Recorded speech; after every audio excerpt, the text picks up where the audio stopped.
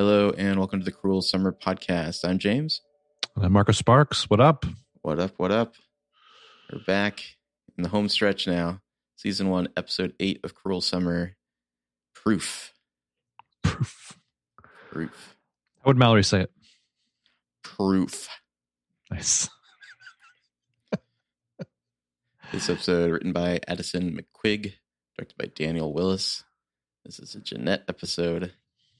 Mm-hmm. So we get what I assume to be the answers to certain kind of lingering, mysterious threads that were dropped earlier in the season. We can talk about that.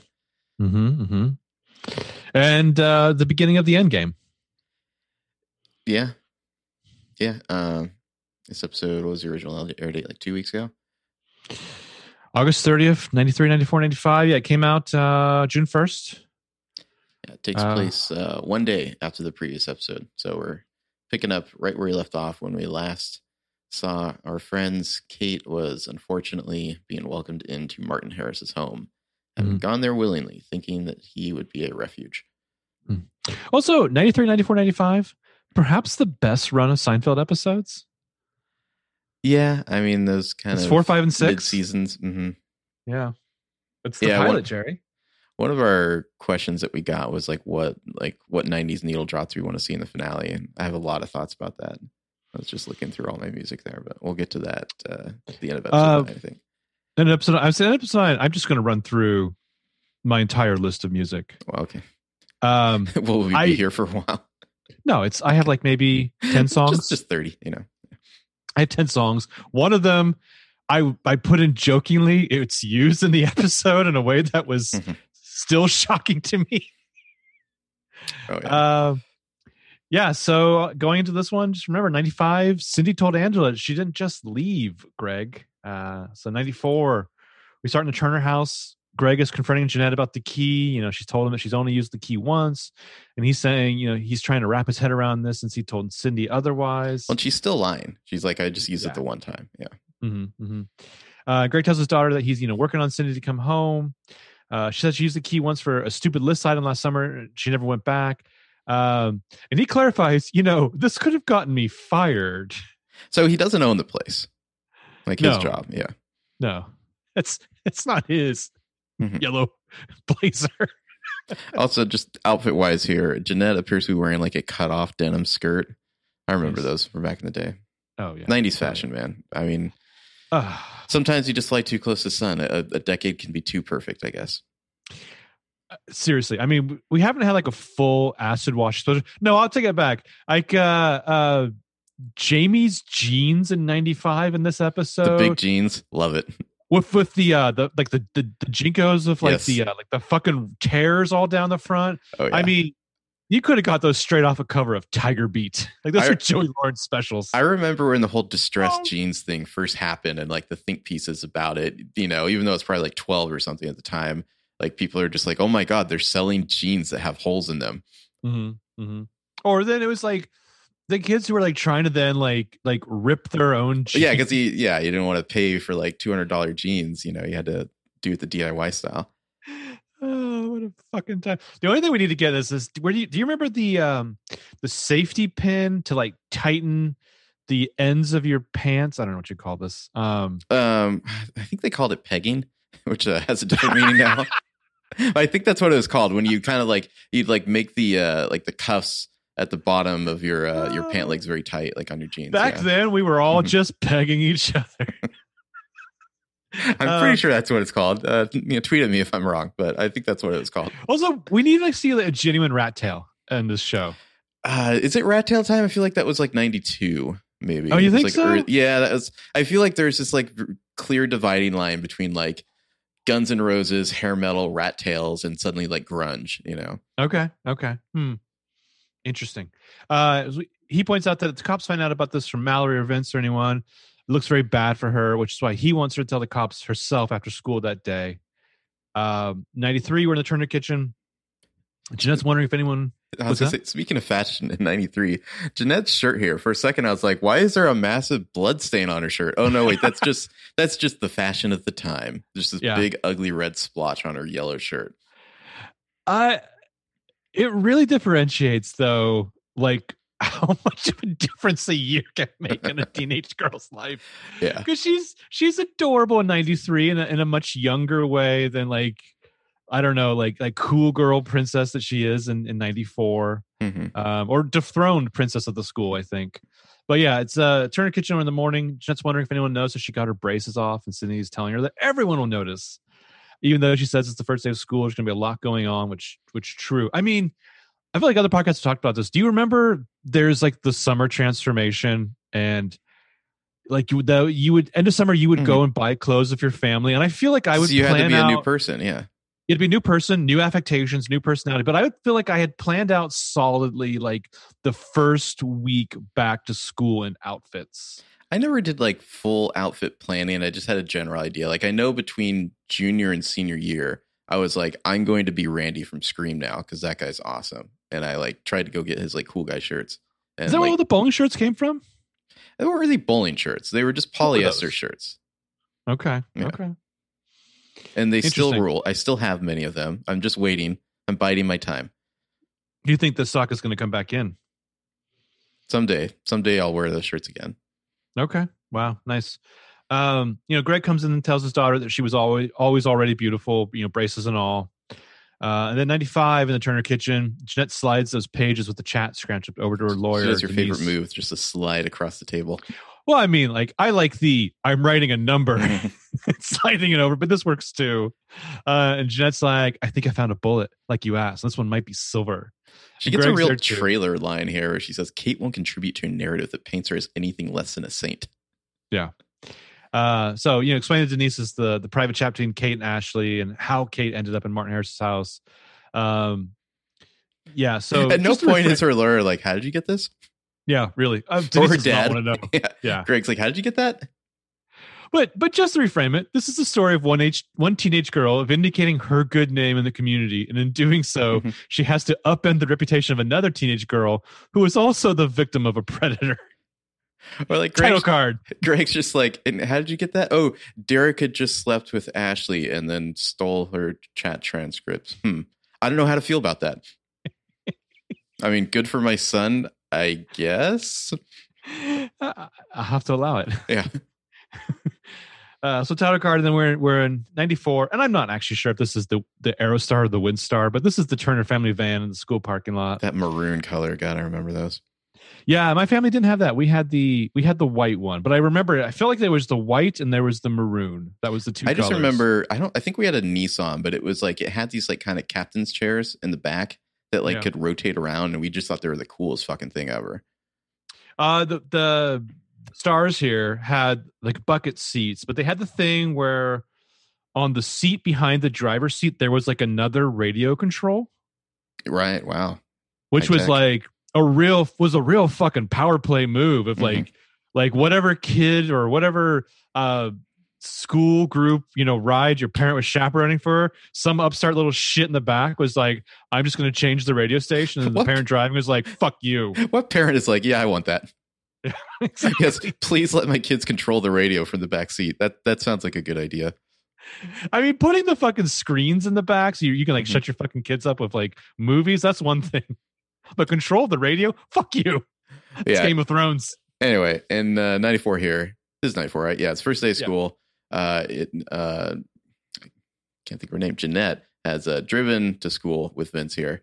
Vince has his camera out. This is his hobby. I keep wondering, is the camera thing, is this just like his, like a little affect, a little personality trait, or is it going to come up in some way? Like, is this camera going to pay off? It's like, I feel like you can only do one. Has Vince taken a crucial photograph, or has Mallory taken a crucial videotape? I feel like we've done the one. Can you really do both? I don't know. Jeanette's kind of overwhelmed with the Kate rumors and her mom leaving, and she's wondering if she can skip today. And Vince is like, hey, the rumor mill is going to keep spinning on. And like, sure, today she'll have some eyes on her, but tomorrow they'll be talking about how Shannon Etheridge gave John Rollo a handy. And Jeanette's like, a girl can dream, right?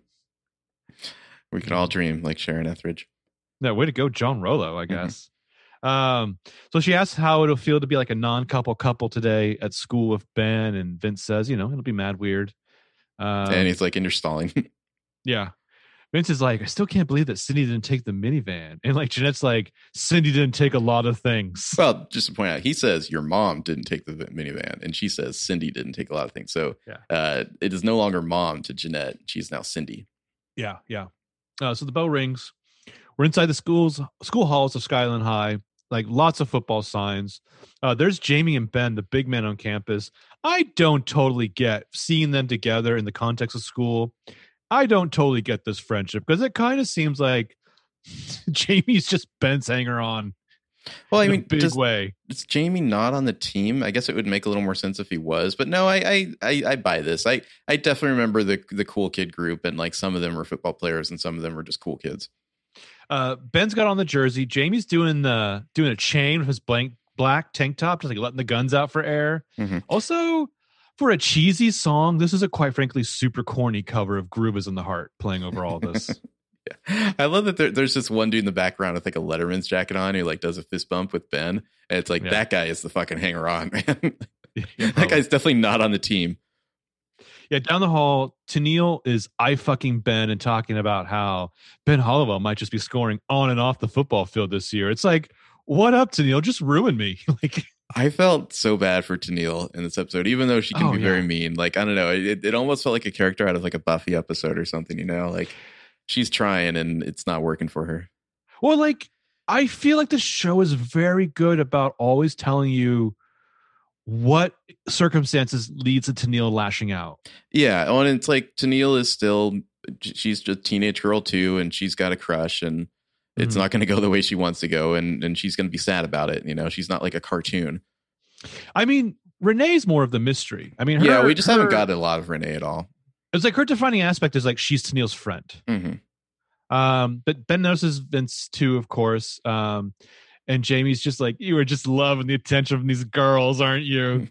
And meanwhile, he's just looking at Vince, and they're just kind of doing that thing where it's like, oh, hey, I see you, but I can't look too long at you, you know? Yeah. And then everyone sees Jeanette in the hallway, and Renee, who loves a callback, is like, look who just rolled in from Loser Island. Or is it Juvie?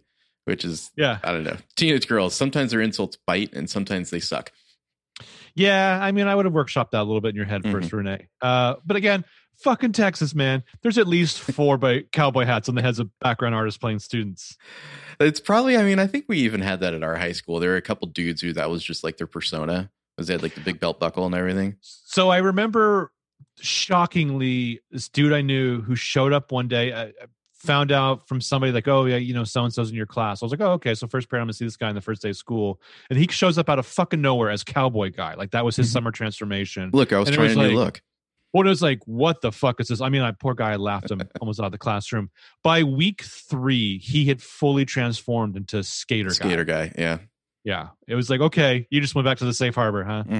Mm-hmm. 93 outside the school, Cindy in the minivan is dropping off Jeanette. And Cindy's like, new year, new you, smile. Yeah, her friends, well, Vince shows up with Mallory. Mallory is just immediately like the first thing she says is like, why are you still carrying around Kate's scrunchie? Just like clocks it immediately because she's got it like on her wrist there. And it's like, Jesus Christ, Mallory, lay off. Could you just climb all the way out of my fucking ass? Mm-hmm. Yeah, Jen's like, I'm just trying to give it back, geez. But like prior to that, Vince is positive, and he's like, welcome to like life without braces. Like, what a good dude. Yeah, well, and like Jeanette has to like put the scrunchie away, and then Mallory's just like, you were wearing it this time, and then you had it this time, and then you had this time, as if you're ever going to run into Kate Wallace. And it's just like, Jesus Christ, Mallory, obsessed much? Yeah. Jeanette tells her she's making her. I mean, just fucking hell. Talk to her in a non-shitty way, Mallory, if you can, but she can't. Vince tries to stop this, here, since they don't want to relive the contraband incident. So they stop and form a line, like face the school, and Mallory's just like, "Well, kids, today summer dies, and in its place, this bullshit." I have to say, this is a good line from Mallory. I don't enjoy many of her lines, but this is a pretty nice line. And in its place, this bullshit. And she nails the delivery. Like, honestly, Harley Quinn Smith would be great in a Kevin Smith film. Yeah, I mean, I'm sure that it's impossible that she didn't pick up some of her dad's kind of vocal, patterns and whatnot, like speech patterns. But the way he writes like dialogue, like she would fucking nail. Mm-hmm. But yeah, speaking of bullshit, there's Martin Harris in his suit, and he's like, "Welcome, it's going to be a great year." This fucking He's too asshole. tall. He's suspiciously tall. He's tall, gangly, and creepy. Looks like he's running for like state senator or something, you know. Well, I mean, in Texas, aren't you required to do like the shoelace tie if you're a politician? Yeah, I know. I mean the bolo tie. Sure. Mm-hmm. Jeanette gives him a look almost as if she's like seeing her hero. I don't know what this look is. Like something she has a secret with that he doesn't even know about. Oh, I think it's because she's breaking into his house constantly. I think there's just right. a little there's a little something, you know, when she sees this guy. Yeah. Yeah. Not quite admiration, but like, yeah. It's like a weird symbiotic relationship. Well, and it's like she's got a secret type of thing that he doesn't know about. Yeah. Well, I think it gives her confidence in a weird way to see him. He has secrets too. After the commercial, it's 95. We're at a diner, and there's Cindy having breakfast with Jeanette, and we see that Jeanette's opening a felt box with a necklace inside of it. It's a gift from Cindy. Cindy says she picked it up in Paris. It's like, and Jeanette's like, "Oh, so you were shopping in Paris while I was rotting here in Skyline?" Oof. Yeah. Also, I really noticed in 95 how desaturated like the bleach bypass look is because Jeanette has this like red shirt on that kind of pops from the rest of the colors on screen, just because everything else is so desaturated. It's like an Instagram noir. Cindy says she was there for work, but suggested maybe the two of them could plan a trip sometime. And Jeanette's just like, "Yeah, I'm going to register for my GED. So just like say whatever you need to say." And Cindy had heard from Derek that Jeanette had dropped out and was wondering, how that happened. And of course, Jeanette's just in full rebellious teenager mode. And she's like, "It's funny how you miss things when you abandon your family, Cindy." And Cindy's like, "It's Mom." And she's like, "It's whatever I want to be if you want me to keep sitting here." Yeah, Jeanette is not happy. She basically has to be here for like some sort of separation, forced visitation, something or other. Cindy tries to have a talk with Jeanette. And I think this is good advice, although maybe she needs to hear it from somebody else. But Cindy's basically like, just like optics wise, it doesn't look good that you're suing a kidnapping victim. Like, are you sure you want to be doing that? Are you sure you're going to feel good about that? And Jeanette, like she can't hear this message from her mom, unfortunately. "You're still on the Wallace's side," she says. Yeah. And Cindy points out, I think kind of realistic. She doesn't want her daughter to have regrets, but kind of realistically, this lawsuit's a no-win situation. Which is 100% true. Yeah. Yeah. I mean, Jesus, Jeanette, you're just going to be like a footnote in like some podcast in the future. But even if you completely win the lawsuit and get, several $1 million, you're still the girl who sued a kidnapping victim. Yeah. Yeah. Also earlier, Cindy had asked Jeanette if she actually hated her, and Jeanette, begrudgingly had to say no. Yeah. She can't say that she hates her mom. There's still something there. But yeah, so Cindy's like, like trying to give some more tough truth to her daughter. And she's like, your dad would never point this out. This is where Jeanette cuts her off. You're not allowed to say a bad word about him because like he may not be perfect, but at least he stayed. So Jeanette like takes her gift and bounces. Then must have been awkward to be having lunch at that coffee shop or wherever they're at there. Yeah. Then we're at Angela's bar. She comes out of the back, talk to Jamie, who's trying to get a job there at 18. Well, the way it's a very quick scene, but she just comes out, hands him his ID and says, "Sorry, I can't hire somebody with a record, because you're dealing with cash and alcohol." And so you're like, okay. So, one, he was trying to get a job here. And two, he has a record in 95. Yeah. Yeah. But he understands. He doesn't give her a hard time. He leaves. 94, we're at school. Also, let me just say, Beaver Spirit. Is that the their mascot, I guess? I guess so, because it's all over. In fact, when you get to the AV room, Skyline High Beavers. When you get to the AV room later, they highlight the A and the V in Beaver. This fucking outdoor eating area is some sad ass Texas shit, man. Like, is this just like an alternate cafeteria? What the hell is this? There's not even covers. What if it rains? Come on. I mean, I assume they know what their weather is like and they can, have outdoor eating at certain times of year. We had outdoor eating. This isn't that weird. We had covered. The weird thing about our school is that it was just like a big cement parking lot in the middle. There wasn't a lot of grass. I mean, we had covered outdoor eating that was adjacent to like the cafeteria. So my question is like, is there a cafeteria? And it's just like where the cool kids go to, the alternative. There must be. I mean, yeah, I hope so. But Jamie, Ben, Renee, and Tennille are getting lunch at one of these outdoor tables, and Renee and Tennille think Kate is lucky because she gets to be on the Marsha Bailey show. And Jamie's like, Tennille is doing this look that's like, was it like Pebbles from the Flintstones? It's like this like ponytail coming up out of the top of her head. Yeah. Jamie's like, I don't think luck is the right word. And Renee's like, oh, lover boy. Sad that she won't talk about you. And so segue, Tennille's like, speaking of lovers, hey, Ben, do you want to catch a movie on Friday? And he's like, oh, with the crew? Shoot your shot. No. Shoot your shot, Tennille. She's just like, no. Oh, and it's just this is so relatable, and just like, yeah, like the look on her face when she's trying to play it off and she's crushed, and like Jamie's kind of laughing about it, but like she's, you know, it's painful to watch. Well, I mean, like, and you just know that his his excuse is real, but not real to this situation. He's got to focus on training.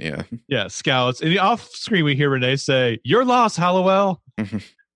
And then, as Tennille is kind of feeling really crushed and trying to, you know, act like it's not a big deal, she sees Jeanette walking by, looking at them, and she's like, "What are you looking at, creep?" And you can see why she's lashing out the way she is. You know, she's got to put her emotions somewhere, and they fall right on Jeanette there. So Jeanette runs off, and we see that maybe from looking on his face, Jamie might feel bad. 95, Jeanette's like walking away from the diner, and like a paparazzi guy who looks like a generic video game villain or something starts like snapping photos of her. Like he looks like a villain from like a CD-ROM game, honestly. Jamie happens to see her because Jamie just happens to be there with his fucking torn jeans from like thigh to calf, or thigh to whatever that is in the front. And like he like runs over and is like, you know, she's like freaking out by her van, and he asks if she's okay, and she's like, I can't be a sitting duck for these reporters. And he's like, please consider coming to my garage later to talk. His garage is like, that's his office. Yeah. Having office hours in my garage with beers. So she says, she leaves without saying yes or no.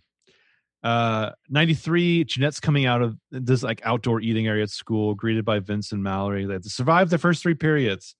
And Mallory wants to celebrate with a VHS tape, which is the prank tape. And like, you know, like, oh wow, you finished it? And she's like, of course I finished it. It's the last list line, and I'm a closer.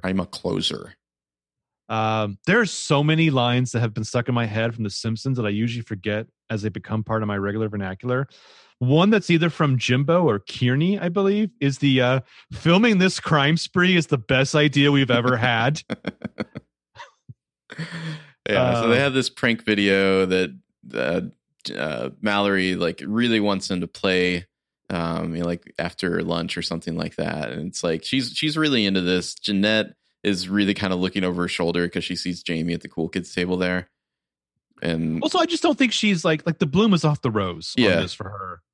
But like the Vince and Mallory are like, this is going to be huge for them. Mallory thinks they're going to be geniuses for it. Vince is like, if this works, we're going to be legends. I don't know. I feel like they have such a status as like, we're the outcasts. I don't know how it would come off. Like, I feel like if Jamie did this, everyone would be like, fuck yeah, man, and like giving him high fives. I don't know what kind of reaction Mallory's going to get for doing this.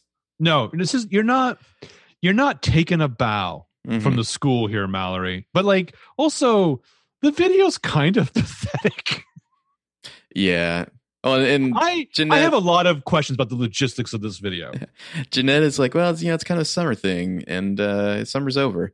And what does Mallory say? Not until every item is complete.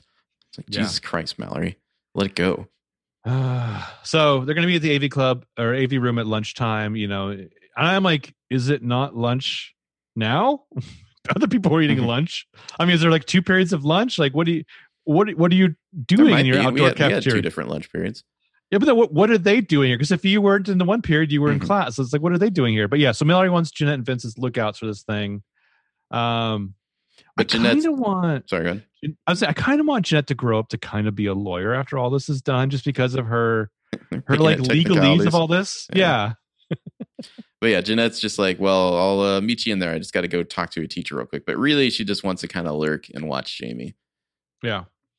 We change perspectives, so we're hovering almost Terrence Malick like with the cool kids, seeing Jeanette in the background. Look, that's a joke, guys. I know Terrence Malick shoots in wide angle deep focus. But like, Renee's asking Jamie how the hangover is, because this is right after the whole mall fiasco. And Jamie's like, I think it'll be a long time, maybe years before I have a drink again. LOL. Yeah. And he's just like, hope she's not mad at me. Yeah. So we see Jeanette like sitting and spying on the cool kids. And Jamie asks if any of them have seen Kate today, and they say no, he hasn't either. So Renee suggests that she's homesick. And Tennille's like, Kate, she's probably at home doing next week's homework, which is kind of a weird burn. He gets up and he happens to walk past Jeanette and he just says, "Hey, Jailbird," and smiles at her. And that definitely, boosted her confidence 1,000%. I think Jeanette's just kind of beaming after that. Well, but prior to that, though, it's when they say, "Ooh, trouble in paradise" to Jamie. Mm-hmm. It's like Jeanette looks over, having heard that. She could not be more intrigued. And also, like, Renee and Tennille are both like, they seem like they'd be perfectly fine with Jamie back on the market for one of them. That's kind of the vibe I get, Or just, I think they'd be happy to live in Jamie's misery. Mm-hmm. But yeah, it's honestly a tie between 93 and 95 Jeanette for which one I love more. But yeah, she has the biggest grin on her face because he talked to her. I adore her. I'm surprised, like, he's not telling Renee and Tennille and Ben that he saw Martin Harris and the dude wears super short shorts. I saw like his legs, like his like lower thighs, and they were hairy. Like, he's really bringing that 5-inch inseam decades early. After the commercial, it's 94. Jeanette's walking out. Vince is chasing after her. She's going home. He's like trying to talk her out of it. This is like right after Tennille yelled at her, pretty much. Don't get the satisfaction of getting under your skin. And she's like, "Look, everyone hates me." He's like, clarification, I don't hate you. And she's like, "You shouldn't be seen with me. Everyone's going to hate you too." He doesn't care, he says. Well, this is rough because Vince is kind of going to get the same thing from someone else later in this episode, Like people just telling him, like, go away, you're better off without me type of thing. Yeah. But she's pointing out, related to that, like, if you and Ben under wraps, like, you do not want the spotlight on you. Mm-hmm. She brings up what he said earlier. The rumor mill is going to keep spinning, but she doesn't want him to be in it. So she walks off and he says he'll call her later. And she's like, "Yeah, for your own good, you shouldn't." So he turns around and there's fucking Jamie just leaning against the wall watching all this. And I just want to point out, as he's like doing his like cool guy Clint Eastwood pose here, that 93 Jamie is wearing his good guy white tee. In 94, it's a bad guy black tank. Yeah, and Vince sees him watching and just does look like, you know what, fuck this. Like, walks right up to him, even though he's got to be at least 3 inches shorter, and just gives him the fucking business, man. Vince is so awesome in this moment. He's like, "You're creeping on Jeanette." Yeah. And Jamie's just like, "Oh, I'm just checking on her." And he's like, no, you completely forfeited your privilege to check in on her when you like dropped her on a dime. And Jamie's like, "Oh, it's more complicated than that, Everyone at school's been torturing her." And he's like, "Yeah, dude, you kind of made it open seats when you gave her a fucking black eye." Everyone is cheering for Vince in this scene. It's great. Oh, yeah. And Vince is like, "Yeah, exactly. That feeling, it's called guilt and it's your problem, not Jeanette's. Leave her alone." And Vince walks off. Fuck yeah. It's awesome. Yeah, and that does seem to make an impression on Jamie, as we'll see later in the episode. But yeah, it's so nice to have somebody call him out on that. And Vince just seems like such a good dude. I would have loved to have been friends with Vince in 93, 94, 95. Like, just play a lot of Mario Kart with him, hang out, not do shit that Valerie wants us to do. That'd have been a great time. And chill at the video store. Mm-hmm. Yeah. And also scoop my man Vince up out of Texas. There's a lot going on there that's I wouldn't wish that upon anyone. I feel like you're going to get a lot of hate for your anti-Texas thing, and I don't think you necessarily don't deserve it. That's fair, but it'll be Texas hate, so what's that worth? 94, James in his car in the parking lot. He's got a tape recorder that he's like playing something on. It sounds like an old movie in the background, someone breathing over it. We'll find out later it's Penny Serenade. We hear a man and woman saying, like, "Till death do us part." He just gets out the old flask from the glove compartment. Yeah, tape ends, takes another swig. Jamie's just going to chill in his car and just drink. I feel like Jamie probably wouldn't have a flask. He would just have like the little like bottle that's like a fifth of vodka or something, Like a flask seems too fancy for Jamie. Well, flasks are cheap. They're relatively easy to get. I think technically a teenager could buy a flask. He could, but what is the point of the flask? Like, why? Like, you're not fooling anyone with being like, maybe it's something else in this flask. Like, why wouldn't you just like have like a small bottle of vodka or Jack Daniels? But I think he's probably getting the alcohol most likely from like his mother without her realizing it. Could be. So 93 in a school hallway, like Mallory's like boasting of her work to Vince, and Apparently, Mallory was even able to get like the coup de grace, which is like footage of Mr. Harris when his sprinklers soaked him this morning. And he's like, wow, you really are a closer. And it's like, this is not this like sub Jackass material that you've shot does not sound enticing. So Jeanette comes up, and of course Mallory's just like, you took forever. Immediately then, just shitting on her. Yeah, it's like, God. Well, and the whole thing is fraught because Jeanette's like, I had to pee. Is that allowed? And I was like, whatever, let's just do this. I'm just gonna say right now, I relate to Jeanette in this era and this time period so fucking hard. God bless her. Well, it's like clear Mallory, that like Mallory and Jeanette kind of can't stand each other by now. Yeah, but like Mallory's hearing some things that she needs to hear because her thing is just shitty. So I think the prank is basically that Mallory's going to go in the AV room. She's going to play the tape that will then play in every classroom over the afternoon announcements. It's pretty fancy for 93, but sure, yeah.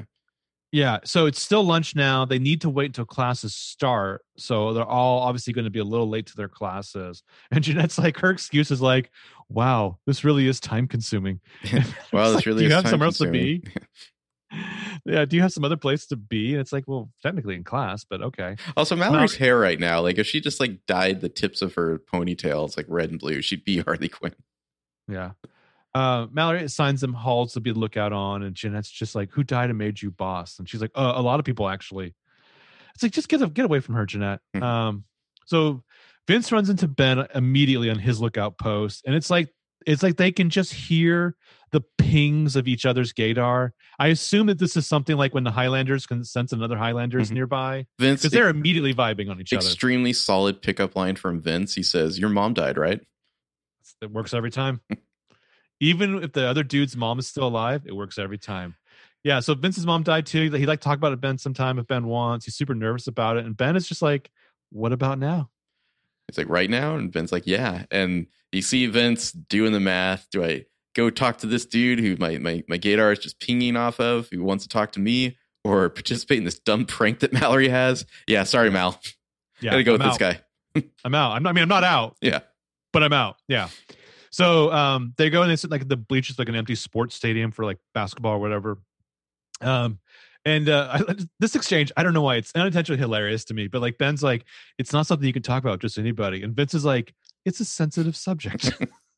It is very kind of sweet and innocent the way they're drifting closer to, you know, discussing their feelings by using their mom as like a way to talk around it. But I like the way it's framed here. It's like they're alone and isolated on the bleachers here, and as we're moving in tighter and tighter on them, and like so it's like they're not as alone. They have each other in the void of the frame. Yeah, we find out Vince's mom died in a car accident. She was gone hours before he found out, so he sometimes thinks back to those hours that he didn't know yet. His world wasn't upside down yet. You know, Ben's asking what Vince's last words to his mom were, because the whole thing is that, you know, I mean, Ben's is hardcore. It's like the mom had cancer, you know, they were told that she could die at any moment. And so for like a year, they lived with that. And he was like working up the courage to be brave enough to tell her something. And as he says that, like his pinky is just like rubbing against Vince's like small finger. The hand is just slowly kind of moving closer to Vince's there. Yeah, time came, he chickened out, so struggling on the words. You know, Vince is just like, what was the thing you were going to tell her? And it's like his like little fingers just like wrapping around Vince's. It's like, we know. We know. Yeah, I mean, it's a good scene, very nice scene. It's the sweetest love story. Unfortunately, it's going to get abruptly terminated later in this episode, but I mean, of like the 3.5 to 4 relationships, 5 relationships that we see on the show, I can think of one that isn't very sweet. Yeah, I mean, but like a lot of them are pretty fucked up. Well, I mean, the next one at the most best case scenario involves like a breakup by punch and face. Anyway, it's 95 office hours. Jamie's just drinking some beer there. Basically a full-blown alcoholic. I mean, if he gets his shit together, I guess he'd get along with Greg Turner. I mean, like, you just see these two guys being like, it's 5 o'clock somewhere. Jet struts up and asks what he wants, and he's like thrilled to see her, asks her if she wants to sit. Well, and she's like, no, bitch, I don't want to sit with you. You called me a bitch and punched me in the face. It's like, do you want to sit on this bench press?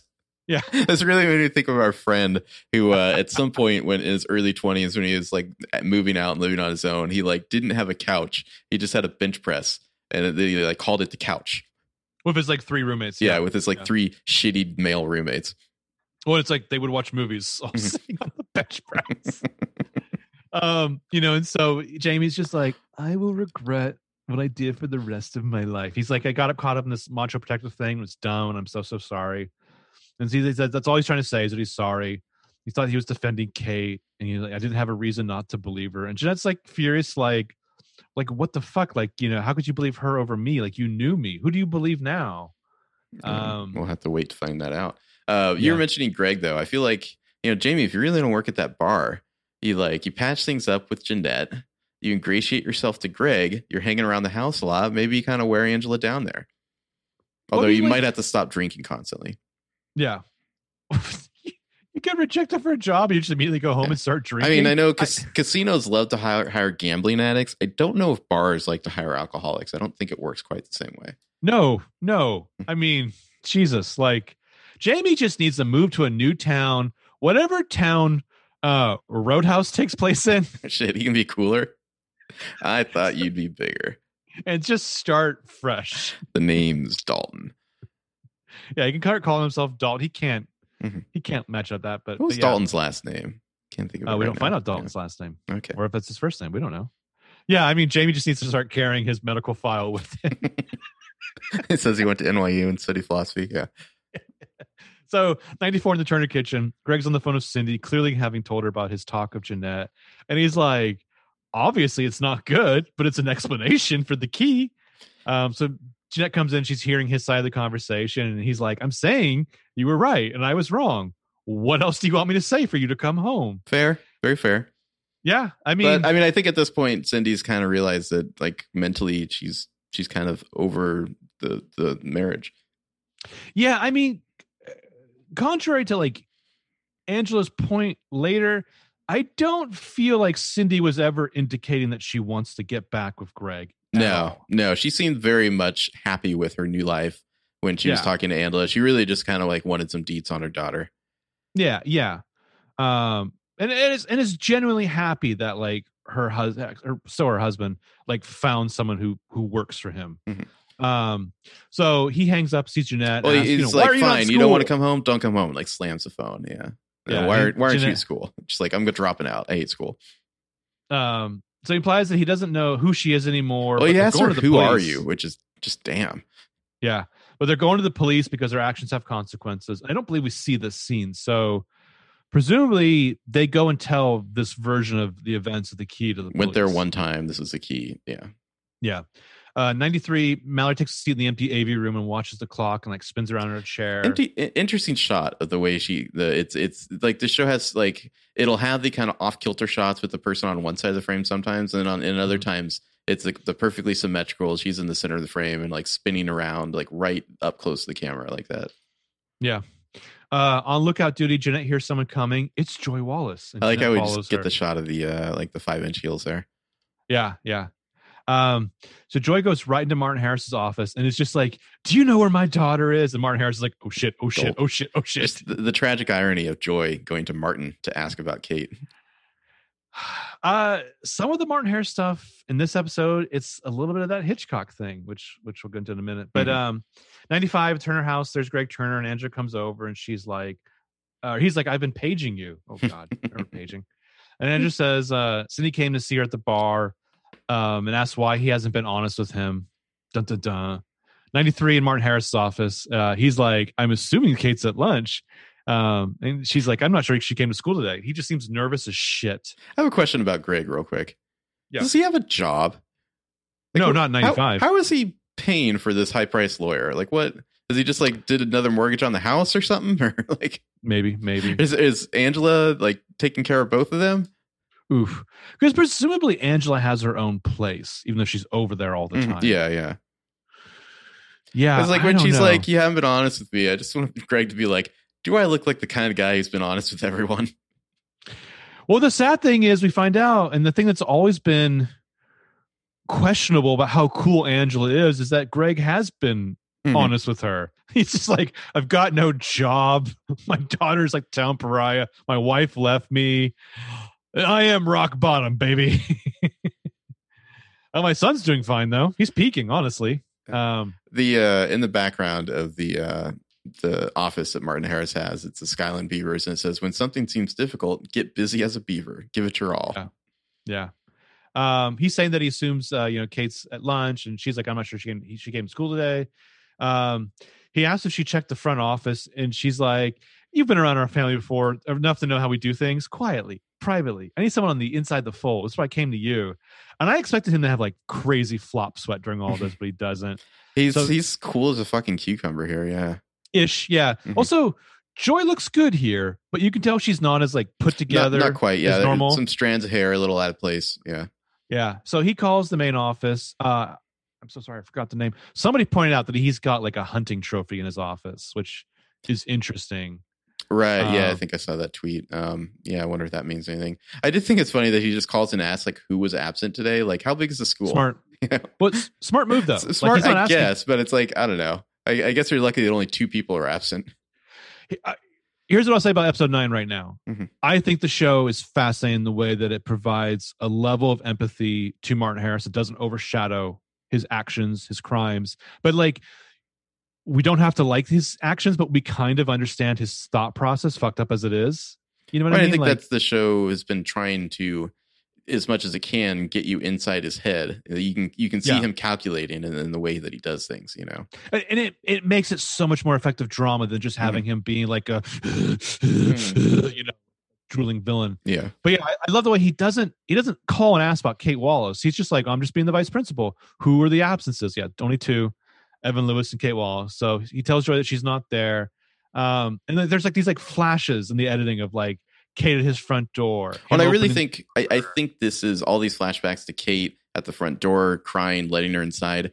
This is all I think we're supposed to interpret as him thinking about Kate as he's just lying right to her mother's face like this. Yeah.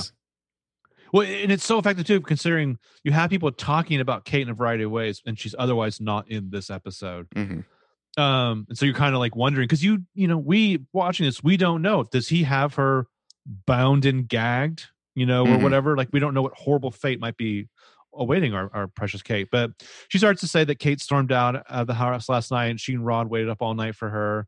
Well, and she suggests like maybe it's time to involve the police, and just like, man, what a crafty villain here. He's just like, no, that would be the antithesis of doing things quietly and privately. Like telling her not to go to the cops when he knows exactly where she is. It's so fucking insidious. Yeah. And then he even kind of suggests that like, I wouldn't want them to confuse, Kate's been gone, all night. I wouldn't want them to, confuse that with negligence. Like, oh, you could get in trouble. We're going to see him use this move later in the next episode. But yeah, the way he kind of subtly shifts to suggest that like, my idea is good and you would look bad, and bad things might befall you if you do go to the police. As a trusted counselor to the family, let me tell you this. But the way it's shot and edited is perfect too, because there are moments when we have this like high angle looking down at him where I think we're supposed to see him as the askew individual that he is. And there's times when we're looking him straight on, and I think we're supposed to. It's the example I always use is Frenzy, when like we know the necktie bandit is like strangling people and killing them, but when he forgets the piece of evidence, and we're following him for 20 minutes as he's trying to get it back and getting all these hijinks, and it's like, holy shit, you the viewer are like not necessarily on his side, but you're along the ride for him. Like, you're like, oh no, don't get caught, necktie bandit. It's the protagonist of the scene, not necessarily morally speaking, but like that's whose actions you're following. Yeah. So yeah, like I said, sometimes we're looking at him straight on, like we're looking him in the eye, and other times we're literally looking down upon him. So the way he's like, you don't want to be, let the cops think you're negligent or whatever. And she's like, oh, see, this is why I came to you first. And it's just like, oh God. Yeah. It's just like the irony and the pain of it. Well, and the villainous of him being like, Kate's a good girl. She'll come home. I'm sure of it. And in this moment, he might actually believe that. So also, Jeanette's been outside this whole time and heard all of this. She leans back against the wall and she's just like, holy shit, Kate.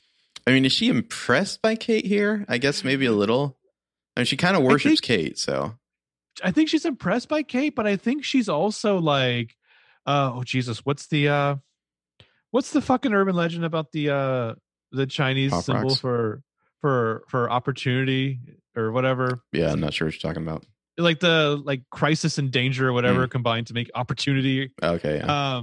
But after the commercial, we pick up where we left off, and Joy's like, "Thanks again, Martin," and she leaves, and like Jeanette ducks away like she doesn't want to be seen, and she's thinking it over, and she starts like walking after Joy. Well, she kind of sees the sign for the AV room, and it's like, do I stay on lookout or fuck this shit? Yeah, no, fuck it. Sorry, Mal. Your stupid prank video I don't really care about anyway. She follows Joy out to a car. I just got to point out this small little great character detail. Joy has parked her red convertible in the red zone right in front of the school. Right on a crosswalk. Yeah. Yeah, just like right in the middle of everything. This is again, you want to hate her, that's fine. This is a fucking amazing Joy moment where Jeanette catches her and she's like, hey, what's up? I'm Cindy Turner's girl. And Jeanette's like, I'm one of Kate's friends. And Joy's like, now that part doesn't ring a bell. I mean, Joy can be awful in so many ways, but I do think the show has done a really good job of like still showing that, like, from her perspective, she doesn't think she's a bad person. She has her own motives, and it's not like she doesn't care about her daughter. We can disagree with the way she shows it, though. Well, and I imagine, much like we talked about to Neil, there's probably something in her background with Cindy that Joy is reacting to, which gives her such strong reactions to Jeanette. Yeah. The closest thing I'm grafting on to my assumption of like if we ever get Joy's background, because earlier in this thing with Martin, she's talking about how she used to do this kind of shit all the time. She's getting her own medicine, but I'm thinking of is it Marissa's mother in the OC? Julie Cooper. Julie Cooper was a big thing where she was video. Well, she's like from the wrong side of the tracks, and so it's a big deal for her to be like legitimate now, quote unquote. Yeah. Anyway, so Jeanette's like, her response is like, "We're new friends," and Joy's like, "Sure." And Jeanette's like, "I want to tell you that if you needed anything, I'm here." And it's like, with your mom gone, do you think Joy's going to adopt you? Like she says, "What would I ever need for you?" Why do you think Jeanette is saying this? Like, is she just shining Joy on, or no? I think she wants to ingratiate herself in some fashion in Kate's world. But when Joy like turns around and walks away, we get the shot of Jeanette, and Jeanette seems like she's smiling. I don't know, like this like smug little grin on her face. Yeah, I mean, but also Joy, you're gonna regret this because you're gonna get stuck with high ass Mallory in your house. Yeah. You might have been better off with Jeanette in this moment. I'm just saying. 94 and Angela's bar. Well, Joy, you can feel like you won the Cindy versus Joy thing because Cindy left town and like left her family. So you can be magnanimous in your victory. Well, Joy, don't think Joy even knows. I mean, who would care? 94 Angela's bar. She's working there. And there's Greg. She's noticed it's like the third time this week that he's coming to drink. And he's like, "You must think I have a drinking problem." She's like, "No, it's cool. Everybody in here has a drinking problem." Have you seen my bar? Have you seen the regulars? What do you think bars are for, Greg? Yeah. He's like, "I don't really like bars. I just feel like I need the company," which is like, Greg, that's not as not sad as you think it is. So she smiles, and then Rod Wallace walks in, and I smile. He's like, shit, this scene. He's like, "I need some quarters for the meter. I'm just picking up a cake." What's the cake for? I don't know. So then like Rod and Greg see each other, and this is like Bruce Willis seeing Ving Rhames in Pulp Fiction. This is palpable tension. This stare down. I would have folded if I was Greg. I would have just been like, "Can you please get this man some quarters? I got to go," and like ran out of there. I'm kind of shocked that Greg didn't like shit out his balls. I don't think. I mean, Rod. All he has to do is give him the stare. Yeah. So like Greg does look away first. Like he just kind of like point made, and Rod takes his quarters and leaves. And Angela at one point is just like, "Hey, everything cool?" And then like there's this weird ADR here after Rod's gone, where we hear Greg say he and his wife spread false rumors about my daughter, which that's an even sadder bar talk with the bartender. Yeah, having to explain that whole story. I mean, this is the thing about Angela. Like, she seems delightful. I don't know what she sees in Greg, especially if, like, after there are a couple of encounters, this is like the start of their relationship. I can only assume it's one of those things where you see the guy for the first time, you think he's hot, and like you have good vibes about it. And so when more information comes to light, he can present it in such a way that he still seems like a good guy. You just fold into your narrative. Well, I mean, like, she's not a like cliche in like a, oh, I can fix him kind of way. Like she's completely accepting of this sad sack of shit. 95 in the Turner living room, like Greg and Angela are having their talk. And she's like, you told me you had no reason at all to believe that Jeanette was involved. What happened to Kate? And he's like, I don't. And she brings up that he knew about the key in Jeanette's possession. And he's like, have I not been an open book with you? So he tells her, you know, when they met, business falling apart, daughter's town pariah, newly separated. He told her all that up front. And she's like, well, what about the key? And he's like, she had the key when she played hide and seek in the house 2 years ago, you know. Went to the police, done deal. This is an interesting scene because you think this is going to be like the big fight, you know, like you've been waiting for the aftermath of Angela and Cindy talking. And instead, it's just kind of a mature conversation between adults where he kind of makes sure that she's comfortable and that he's told her everything. And, you know, he's like, you know, I like who I am with you. I want to be with you and all that. And it's like, oh, okay, I guess they're still fine. Well, and I can only assume the pitch of Angela to the actress was like, we're gonna like set you up like on the precipice of all the cliches and then just not have your character do that. Well, I think Angela's a great line from her. Angela's concerned that like maybe Cindy, like, you know, she's like getting in the way of something, and he's just like, no, definitely not. yeah. I mean, but again, it's like neither Greg nor Cindy seem like they're holding a torch. This is not a we were on a break thing. But there's a great line from her when he's like talking about the hide and seek thing of Jeanette 2 years ago, and she says, when she was still kid enough to play hide and seek. Yeah, so Greg shut down. Anyway, 93 AV room. Mallory's bored, just spinning around her chair. It's finally like 12:40. So she puts the tape in the VCR and like watches it come up on the screen. And she chuckles about the one teacher who got TP stuck to the side of her shoe. Oh, Mrs. Robb, TP stuck to your shoe. He made this way too easy. She's so smug about it. And I love the way the camera kind of whip pans over to Martin Harris in the back of the room watching her with this scowl on his face. What are you doing here? Because this is a straight up, oh shit, Martin Harris out of nowhere. And Martin Harris did you just teleport in through the wall? He has this thing that he does where he can be so affable and disarming, but like certain things kind of like bring up his defenses, and like his whole demeanor changes. He can be very kind of aggressive and pushy. Well, and he's also got a little bit of that, like, I know how to talk to like bullshitting kids, because she's like, oh, I'm in the AV club. And he's like, yeah, and the AV club meets in the morning. So again, what are you doing here? And so she folds. She's like, it's a prank.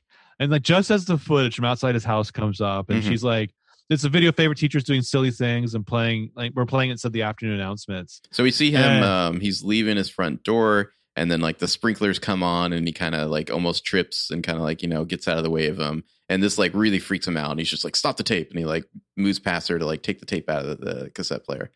Yeah, she used the word harmless, not harmless for him. She then storms through the school hallways. Well, she got a detention. You earned yourself a detention. And she's like so fucking butthurt about this, as though getting attention is just the worst thing in the world. Please. I'm just doing those. I love the way it plays, because like Martin is upset for completely different reasons that Mallory doesn't get. But like, I don't know, the way those two are both like in very different mind spaces, you know, like trying to get out of trouble. It's great. So she into classes, she like finds Jeanette and Vince in the hallway, and she's like, what in the actual hell? What the fuck was that? This really, for some reason, reminds me, speaking of the 90s, do you ever watch News Radio? Of course.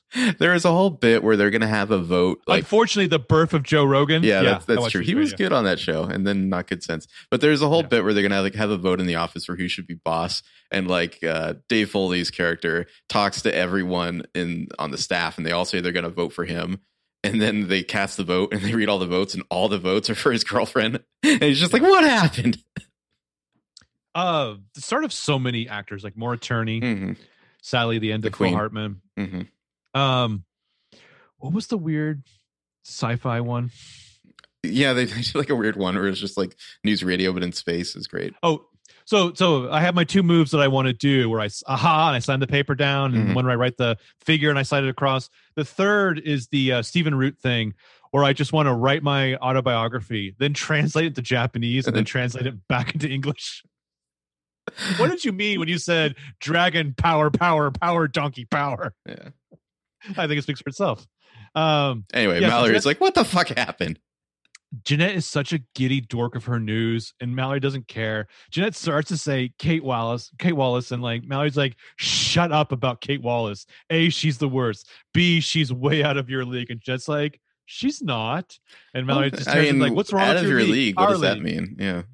Yeah. Oh, because maybe they're both in some ways in love with her. You know, what's wrong with your league, our league, with me and Vince?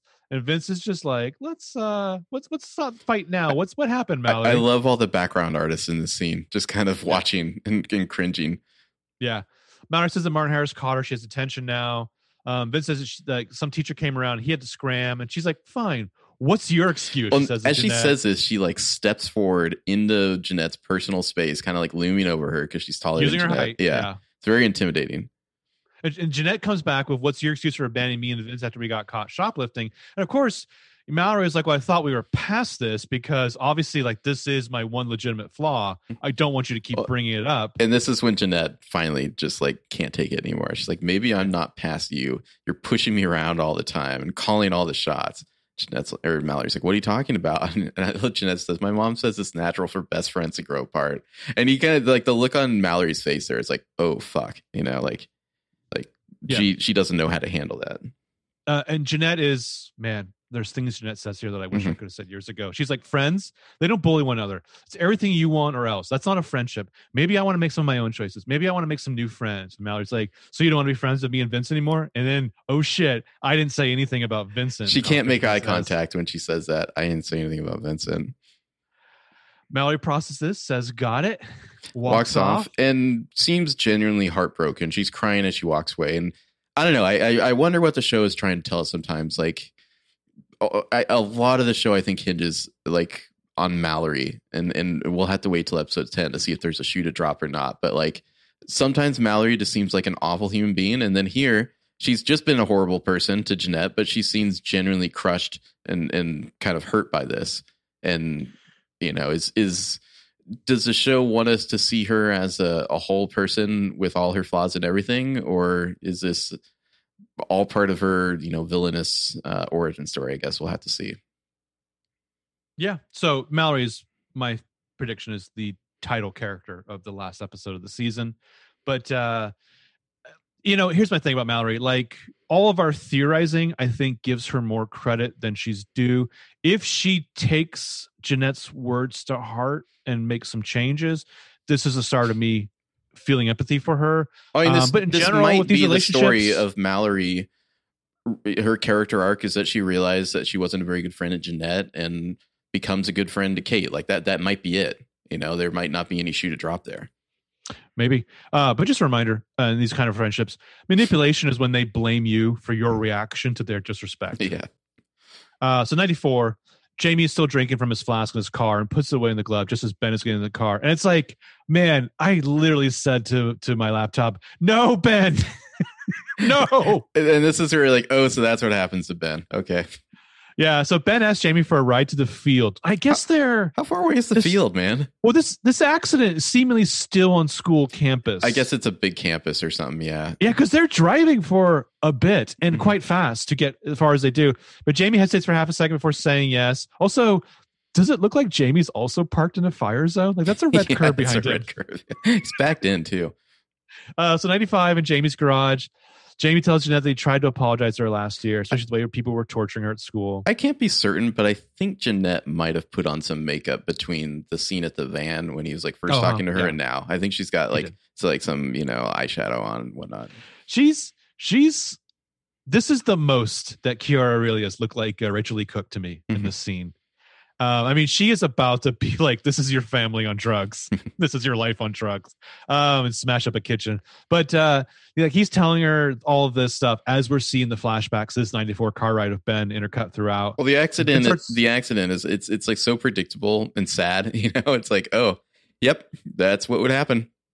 Well, Ben starts to notice Jamie's erratic driving and asks if he's been drinking. And Jamie's just like, I need a little liquid courage to talk to Jeanette. And it's like, oh, poor Ben. Like, this is when you just need to like stomp his foot on that brake. Yeah. And, you know, he's driving too fast. Car pulls out in front of him. He T-bones it. And yeah, that was the accident. And I mean, I like Jamie in 95 here. I like that they're kind of giving him the opportunity to apologize and like strive for forgiveness. Like, I think it's a good thing to show that like redemption is possible for people. Like, he certainly like did not endear himself to us by punching his girlfriend in the face. You know, but it's like I don't know. I think it's important to show to his other girlfriend. Or lying and gaslighting. Like, he's done a lot of bad things on the show, but I like that the show is trying to communicate that like he knows he's done wrong and he's like seeking redemption for it.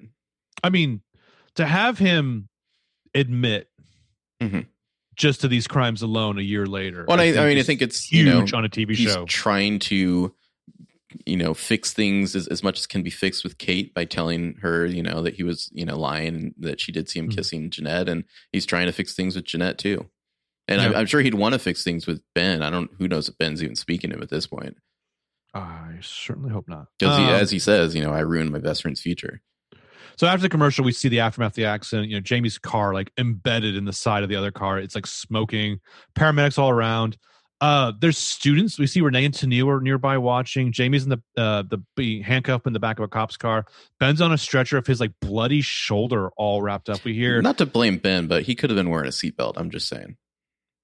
We hear ADR from a paramedic saying we have a severe compound fracture. Vince comes running up to Ben. Asks if Ben's okay. Ben says he doesn't know. He sounds super scared. Vince holds Ben's hand, says he'll come with. And Ben sees people watching, particularly Renee and Tennille, who are like, they're the fascinating, like they're literally the Rosencrantz and Guildenstern. Totally. They're the Greek chorus of this whole thing. I was just going to say the Greek chorus. Yeah. And he sees them watching. He's just like, no, I don't think you should. So Ben says he's sorry, and they put him in the back of the ambulance. I mean, this is fucking rough. Like, Ben has to go face whatever this uncertain future is alone.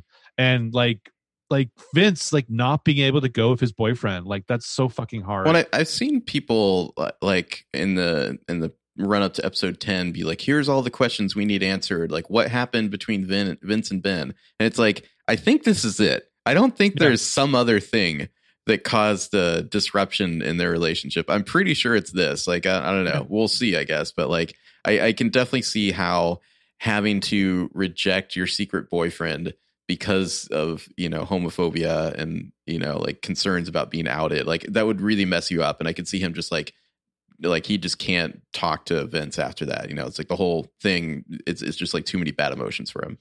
Well, and there's this huge component of who Ben is that he's only just now starting to realize, but like his identity is based around football. That's all just been torn away from him. Well, that's I'm sure that he was planning on, getting a scholarship. Yeah. And that's how you go to college and, all this stuff. And now that's all gone. Yeah. I mean, so it makes perfect sense. He's not in a wheelchair or anything, but we see him like trying to like lift weights and like he can barely lift like a 20-pound weight or something. And that's his throwing arm. So there you go. No more quarterback. Yeah. And it makes sense to me though, now when he said on the phone to Vince, like, you need to understand that like you calling me hurts me. But yeah, also, hilariously, we hear one of the students say, "Feel better, dude." Yeah. Well, when we see the shot of him in 95 trying to lift weights, and maybe that's just a 10-pounder that he's struggling with, like in the background, you see like his Letterman jacket, his jersey, there's like football trophies. It's like this was his whole identity, and now it's gone. Yeah, he's got that scar from Marsh across his head on Melrose Place on his shoulder and his upper arm. What he told the lawyer, he didn't say it was. He didn't say necessarily that it was Jeanette's fault, but it's like she was like, part of the Rube Goldberg machine that led to this happening. Yeah. Yeah. I mean, all the stuff with Jamie. Because Jamie was literally drinking that day because he wanted to go talk to Jeanette about all the, the shit. Yeah. So 95 in Jamie's garage. He's still talking to Jeanette. And they're both like having a beer. Sitting in lawn chairs in the garage. Yeah. Jamie's like, thank God the other driver is okay, but Jeanette thinks this is more damage caused by her since Jamie was on his way to see her. And he's like, it's not on you at all. And I want to be like, yeah, no shit. But, she's too busy hating herself. So, of course, this is just, more fuel to that fire. He says that every day he wakes up, forgets for a moment that any of this ever happened. And Jeanette understands that because she's like, and then you remember, and it ruins the rest of your day. She looks over, she sees a tape recorder, and she's like, what's up with that? And he's like, oh, that crucial plot thing that we need to talk about now. So 93, we see Jeanette outside his... When we combined that little conversation there and the way they can relate to each other back to 93, we're seeing that like Jamie wasn't attracted to Jeanette as like a Kate replacement. Like Jamie liked Jeanette for Jeanette. And maybe, they do in fact have a lot in common being like pariahs now. Like maybe there's, still something there for them. Well, if you go back to the mall at the very beginning when she's like talking to Kate through the kiosk and Jeanette and Jamie shows up, and it played as Jamie's coming up to his popular girlfriend and like looking right through this other person. Yeah. But it's like in reality, it's like Jamie saw her. He remembered her. Yeah. He remembered her. And so they've had this connection, which is why I think I joked that they're potentially endgame. I feel a little bit more right about that than I did 6 episodes ago. Yeah. Well, I mean, so 93 here, it's the, end of the school day. He comes out, he sees Jeanette, and he is like, oh, you got your braces off. And like, he noticed that, and she's like, yeah. And then he's like, oh yeah, I had braces too. Getting them off was the best day of my life. And she's really blown away that he had braces. And it's like, these two are connecting. This is still nerdy Jeanette. She's not like made over popular girl Jeanette. And it's like, maybe these two, like each other in a way that isn't just about like social status or anything. He's like, really nice smile, by the way. Mm-hmm. And then she's like, gotta connect this connection. She's like, I overheard that Kate was missing. And he's like, yeah, she wasn't at school today. And Jeanette's like, well, she's not at home either. And like, it's news to Jamie. And she's like, I heard Mrs. Walsh, reported Kate missing, Mr. Harris. So Jeanette says that she's worried, wanted to give him a heads up since they always suspect the boyfriends first in TV and movies. And he's like, I gotta go. I like this. We were wondering like how, because he says that thing in an earlier episode, like, how is it that you knew before everyone else that Kate was missing? Well, here we go. This is how she knew. Well, and she's such a cute dork with her. Okay, bye. See you later. 95, Jamie's garage. He's holding the tape recorder. He explains that a few months after Kate went missing on Christmas Eve, he got a message on his answering machine. He thought it might have something to do with Kate. So she's very intrigued by this date. Yeah, she's like, Christmas Eve, play it. And he's like, no, it's stupid. And she's like, fucking play it then. If it's so stupid, just play it. And he plays it, and there's the breathing and the to death to his part, and the man from the man, the woman, and some music. And it clearly means something to Jeanette, who just runs out of there. I gotta say, just the aesthetic of the old movie, the Christmas music, the breathing, like, I don't know, it's all just my kind of mysterious. It's PLL, baby. Mm-hmm. This is like so many shadows of PLL, good and bad. Like this show feels like an apology for certain parts of PLL. Yeah, I mean, we can talk about that in the next episode. I'm kind of stunned that there's no overlap in like crew or behind the scenes folks. Yeah, but goes to Mallory's house, knocks on her door. Mallory, by the way, appears to live in a shithole part of town. It's that thing where it's like you've got the yard that has the like half-size chain link fence around it. Like that's how you just know it's a bad, like you're in a bad situation. The chain link fence. Overturned chair somewhere in the yard or something. She looks like the blonde crow, by the way. And she's like, what? I feel like she's kind of found her look. I don't think her like weird pigtails were quite the look, but the heavy eyeshadow, like bleach blonde, I think maybe this is a little more her style. And going way paler. Jeanette says that she hates asking for a favor, but she needs that snow globe. And Mallory says, like, why would I sell that piece of junk?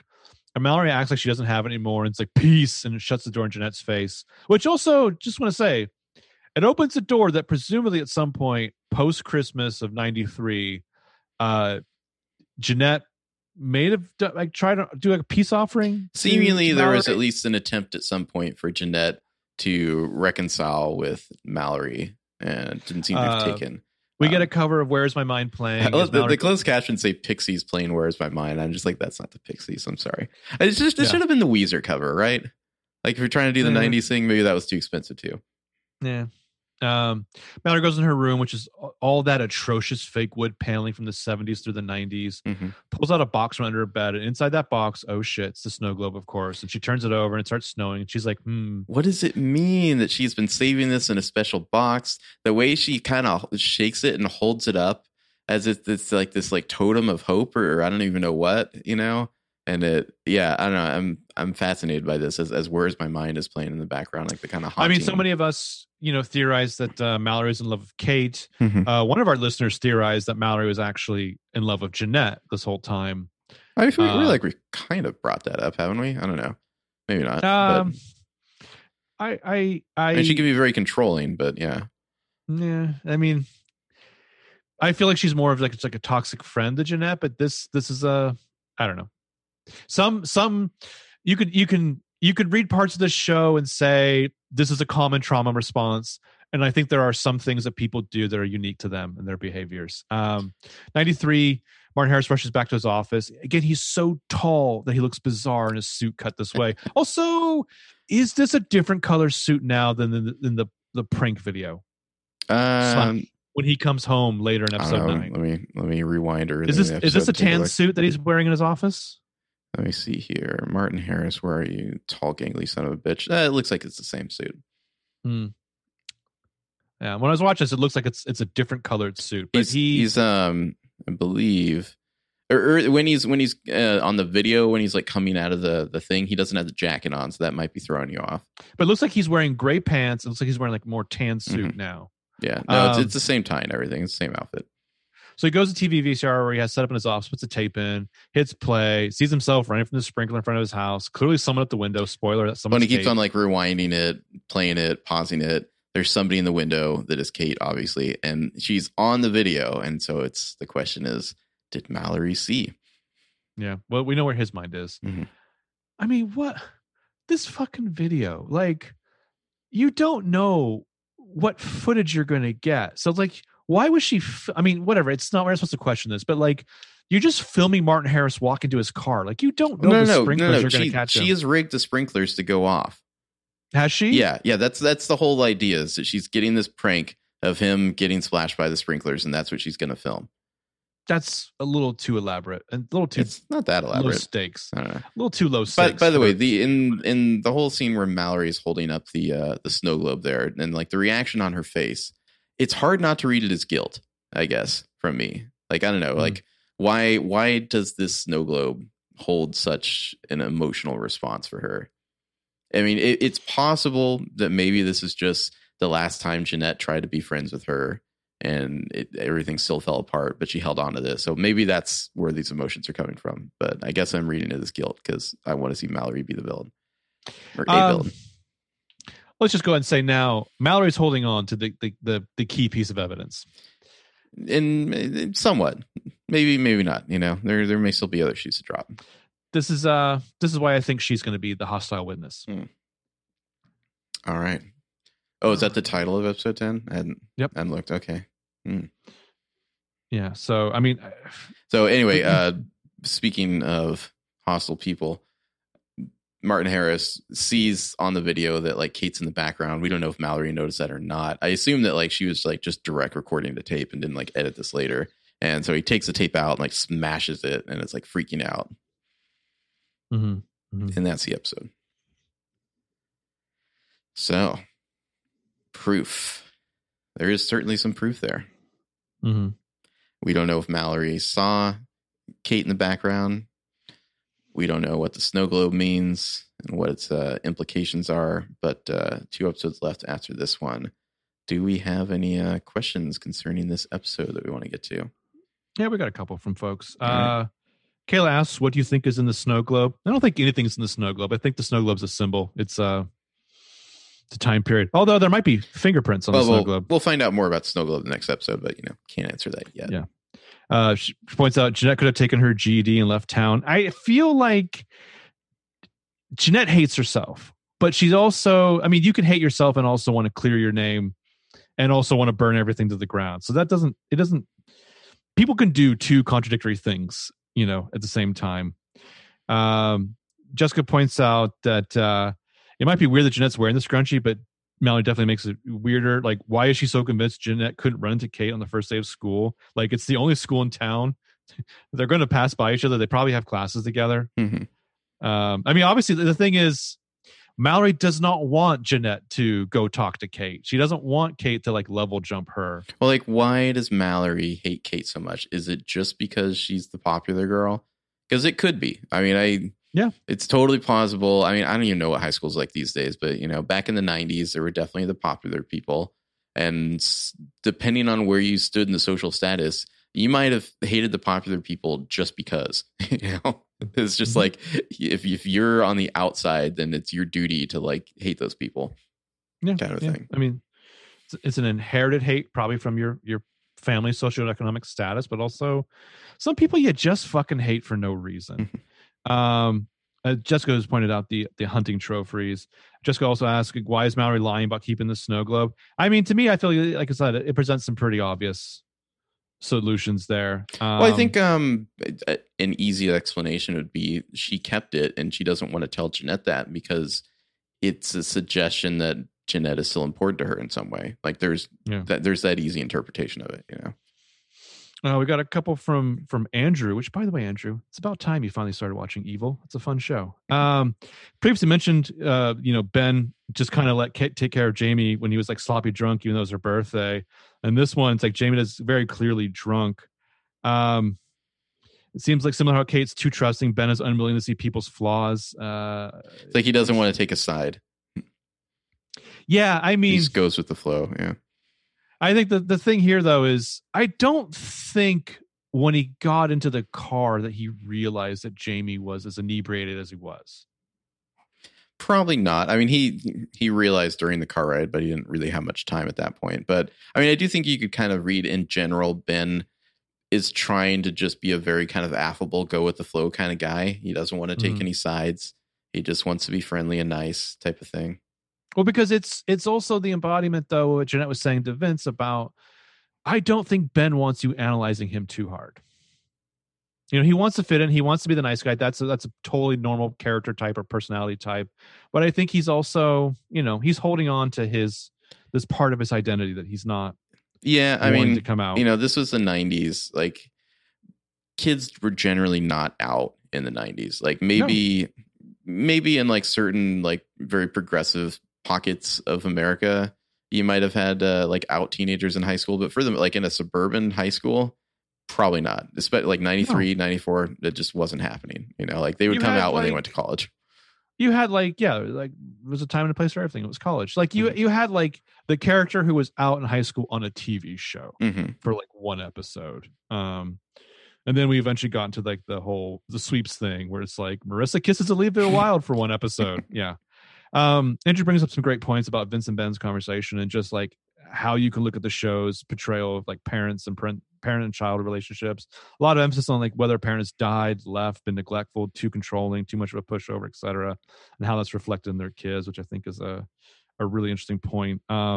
It's kind of interesting just to see if we're going to get any more details, if there are any more details to be gotten about Mallory's mom and Kate's biological dad, R.I.P. Well, Martin Harris's dad committing suicide. Like, it's possible. I mean, I think there's lots of good theories out there about it. I don't think they're all going to happen, but maybe some of them may, like we might not get anything of like no secret sister thing with Mallory, but we might get more about like Martin Harris's dad and the, quote unquote suicide. I don't know. We'll see. Yeah. I mean, there's a pretty good interview. It's very short of Blake Lee about episode 9, and he seems to imply that he's got something to do. And I mean, there's we'll talk about episode 9 and what's the future of Martin Harris going to episode 10. I mean, some of the questions we got is this motherfucker. I'm gonna look him up. Yeah, I'm sure the internet will tell you that. And then it'll give you some pictures of his feet. Come on, Google. How tall is he? But like, say. A lot of our questions we got were like theorizing stuff that I think was more going into season 2, which I don't know. Are we going to get a season 2? That's fascinating. Is that any other show, I feel like we would have gotten the announcement like 5 episodes ago. But I mean, like right now, I could list off easily 5 pitches for season 2 of this show. Okay, it says he's 6 feet tall, so I don't know. I feel like he's taller. Is everyone else just it's under 5 It's feet? Possible that like Chiara Aurelia and Olivia Holt are like 5'2" or something, so that makes a big difference. Yeah. Oh, apparently, according to Olivia Holt, Chiara Aurelia is like the best prankster on the set. Oh, better prankster than Mallory. Yeah. How could you not be? I mean, like one of the pranks is like just getting TP. I don't know. That feels very right for the 90s. It's like not too advanced, it's just real basic. Whatever. Low stakes. Low stakes. I mean, I know you're a dork, Vince, and I love you, but like maybe you're not going to be legends after this one. Prepare yourself for that. I feel like the way it would actually play out would be like the video would play, kids would laugh, people would wonder who did it, and it would like quickly it would be understood that whoever did that's like getting suspended or maybe expelled, and like they wouldn't say shit, and they'd forget. Yeah. It'd be something in person, like pantsing somebody and like a rally, that would be remembered. Kids, I don't think they do that anymore, right? That's borderline sexual assault. I hope not. Yeah. But good God, the fucking pantsing was out of control. Mm-hmm. I mean, that's because all our like extremely loose jeans that we were wearing. And both genders were getting pantsed or pantsing. I remember that. Like it was a fucking crazy epidemic. Where's the Oprah episode about that? Why are we talking about rainbow parties when we should be talking about pantsing? Does anyone ever actually have a rainbow party? No, that's it's like not a real thing. It's just Of course, it's not a real thing. Anyway, that's all we got. I believe that is all we got. Yeah. Thanks everyone who wrote in questions. We've got a lot that we'll want to get to in episode 9. Also, shout out to, I hope I am pronouncing this right. Is it just a C? Maybe just Jesse. I don't know. I'm sorry if I'm butchering your name, but from Germany. Mm-hmm. Keeping it down, holding it down there in Germany. Thanks for listening. Guten Tag. If you want to support the podcast, you can rate and review us on iTunes. Let me take a quick, or I guess we call it podcast now. Take a quick peek here, see if we have any new reviews. We're still, as far as I can tell, the only Cruel Summer podcast, which is why we are called the Cruel Summer Podcast. Up to 97 ratings. Not too shabby. Wow. Let's see here. What's going on, folks? Like, this is weird. Like, I mean, like... It used to be like a show comes out and it's like the show hasn't even finished airing. I mean, I don't think the Zoomers listen to podcasts as much. That might be part of it. Really? Yeah, they're probably all making like TikTok theories about it. So thanks to Hermione Knows Best, Ariel Eloise, Two Townsends, Span Juan, Harrison George 45, Lone Mitten, Trump Me Baby One More Time. Wow. Okay. Yikes. Miss LC86 and MCR Book Bag. Thank you guys all for those lovely 5-star reviews. If you want to do more than rate or review us, you can support the pod by going to mynameistrouble.com and checking out the books that we wrote. My Name is Trouble and Trouble Always Finds Me. They're murder mystery books. They're about a girl named Trouble who's a girl detective investigating some mysteries in a small Napa Valley town. We think if you like mysteries, if you like PLL, if you like Cruel Summer, you might enjoy those books. That's how you can support us, because we don't have Patreon or ads or anything like that. We'll be back next time to talk about a very upsetting and disturbing episode of this show, A Secret of My Own. Spoiler, that's the one everyone had like commented upon. I guess shocker, we all have a lot of feelings, a lot of opinions about this episode. Amazing, right? Yeah. What a surprise. All right, see you all soon. I mean, also, you got to be a little impressed, folks. We are fucking churning this shit out. I don't think we... real quick, just note, I'm almost reluctant to say this, but screeners are out there right now. I don't think spoilers are going to leak, but just be careful. Some screeners are out. Some, TV people have seen the finale. So if I were you, I would just stay off Reddit. I would just wait a couple days and then watch the episode. Also, folks, we're the only Cruel Summer podcast. I mean, would it kill them to give us a screener? Yeah. To be clear, we do not have those screeners. Yeah, we're not that important, apparently. I feel like we're cheerleading this show. Come on. But yeah, they're out there. So yeah, be careful. Yeah. All right. See you next time. Bye-bye.